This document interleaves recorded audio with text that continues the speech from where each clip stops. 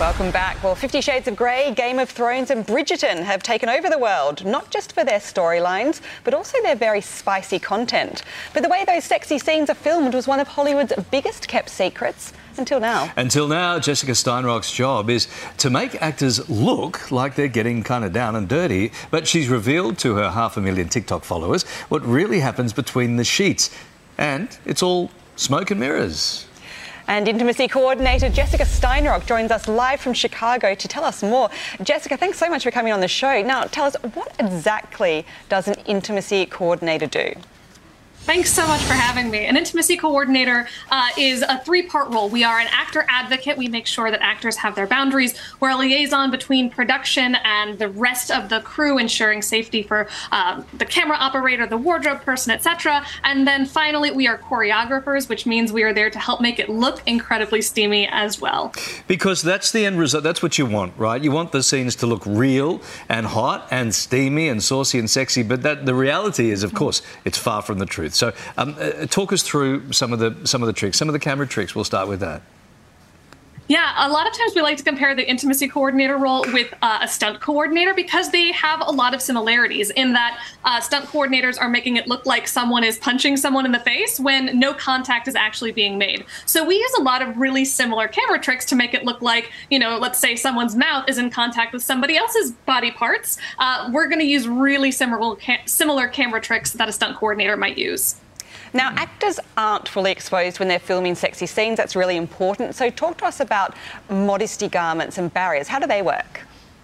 Yeah, so as long as we're not going to see something, we try to make sure that it's covered. So this means strapless thongs. Yep, as you can see in some of that footage, we use strapless thongs. We use all different kinds of chest coverage to ensure that as much is covered as possible. That way that everybody's protected on set. What is this? What we're seeing on set now? What would that be used for typically? That's a modesty pouch. Typically, that's used for someone who has a penis. That provides just modesty and coverage. And then if we're going to do any kind of simulated sex act, we're going to have also a barrier in place as well to protect the two actors. I thought it was a jewellery pouch, so it shows how much I know. Turns out it's for someone who typically has a penis. Yeah. Okay. Now, what if the actors are a couple in real life? Does that change anything at all? It does not. I get this question all the time, and I totally understand where it comes from. But at the end of the day, everybody on set has consented to the same set of rules. So regardless of whether or not someone is married or dating in real life, they're going to follow the same set of rules that anyone else does. And this is also just a safety thing as well. That way we're never at risk of coercion, etc. And then everybody knows when they walk to work that day that they're not going to see anything real. Now, Jessica, there are different types of love scenes. Which are the hardest ones to film? You know, it really depends on so much. I personally hate any kind of intimate scene that involves water. That's just my personal challenge. Water always makes modesty garments heavier. Adhesives are sometimes challenging in liquid scenes. You know, but every intimacy professional and every director is going to have a different scene that is more challenging for them. Because we're all grown up here, I don't mind asking you this question. Sometimes do we just need to take a break for 5-10 minutes? Do you get to that sometimes? No, I get asked this question all the time. It's probably my #1 question. Good, I'm glad. I know what you're getting at. Don't worry.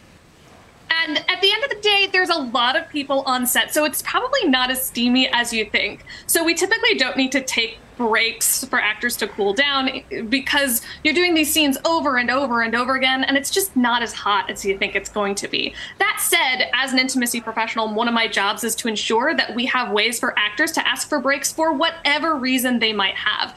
Maybe they do need to cool down, maybe they need some water, maybe there's something in their throat.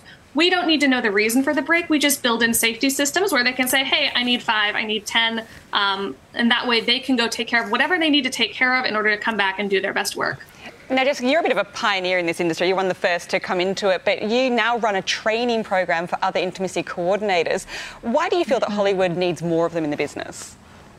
There's just more and more intimate scenes now than ever. But we also need people who are really qualified for this role. And I think that's really important. Now, we offer a certification in my training program, which is a really great way to understand what training someone has gone through. But at the end of the day, qualification is more important than a certification. But we want to have the same standards for safety on set as this role continues to develop, because it's still such a new profession.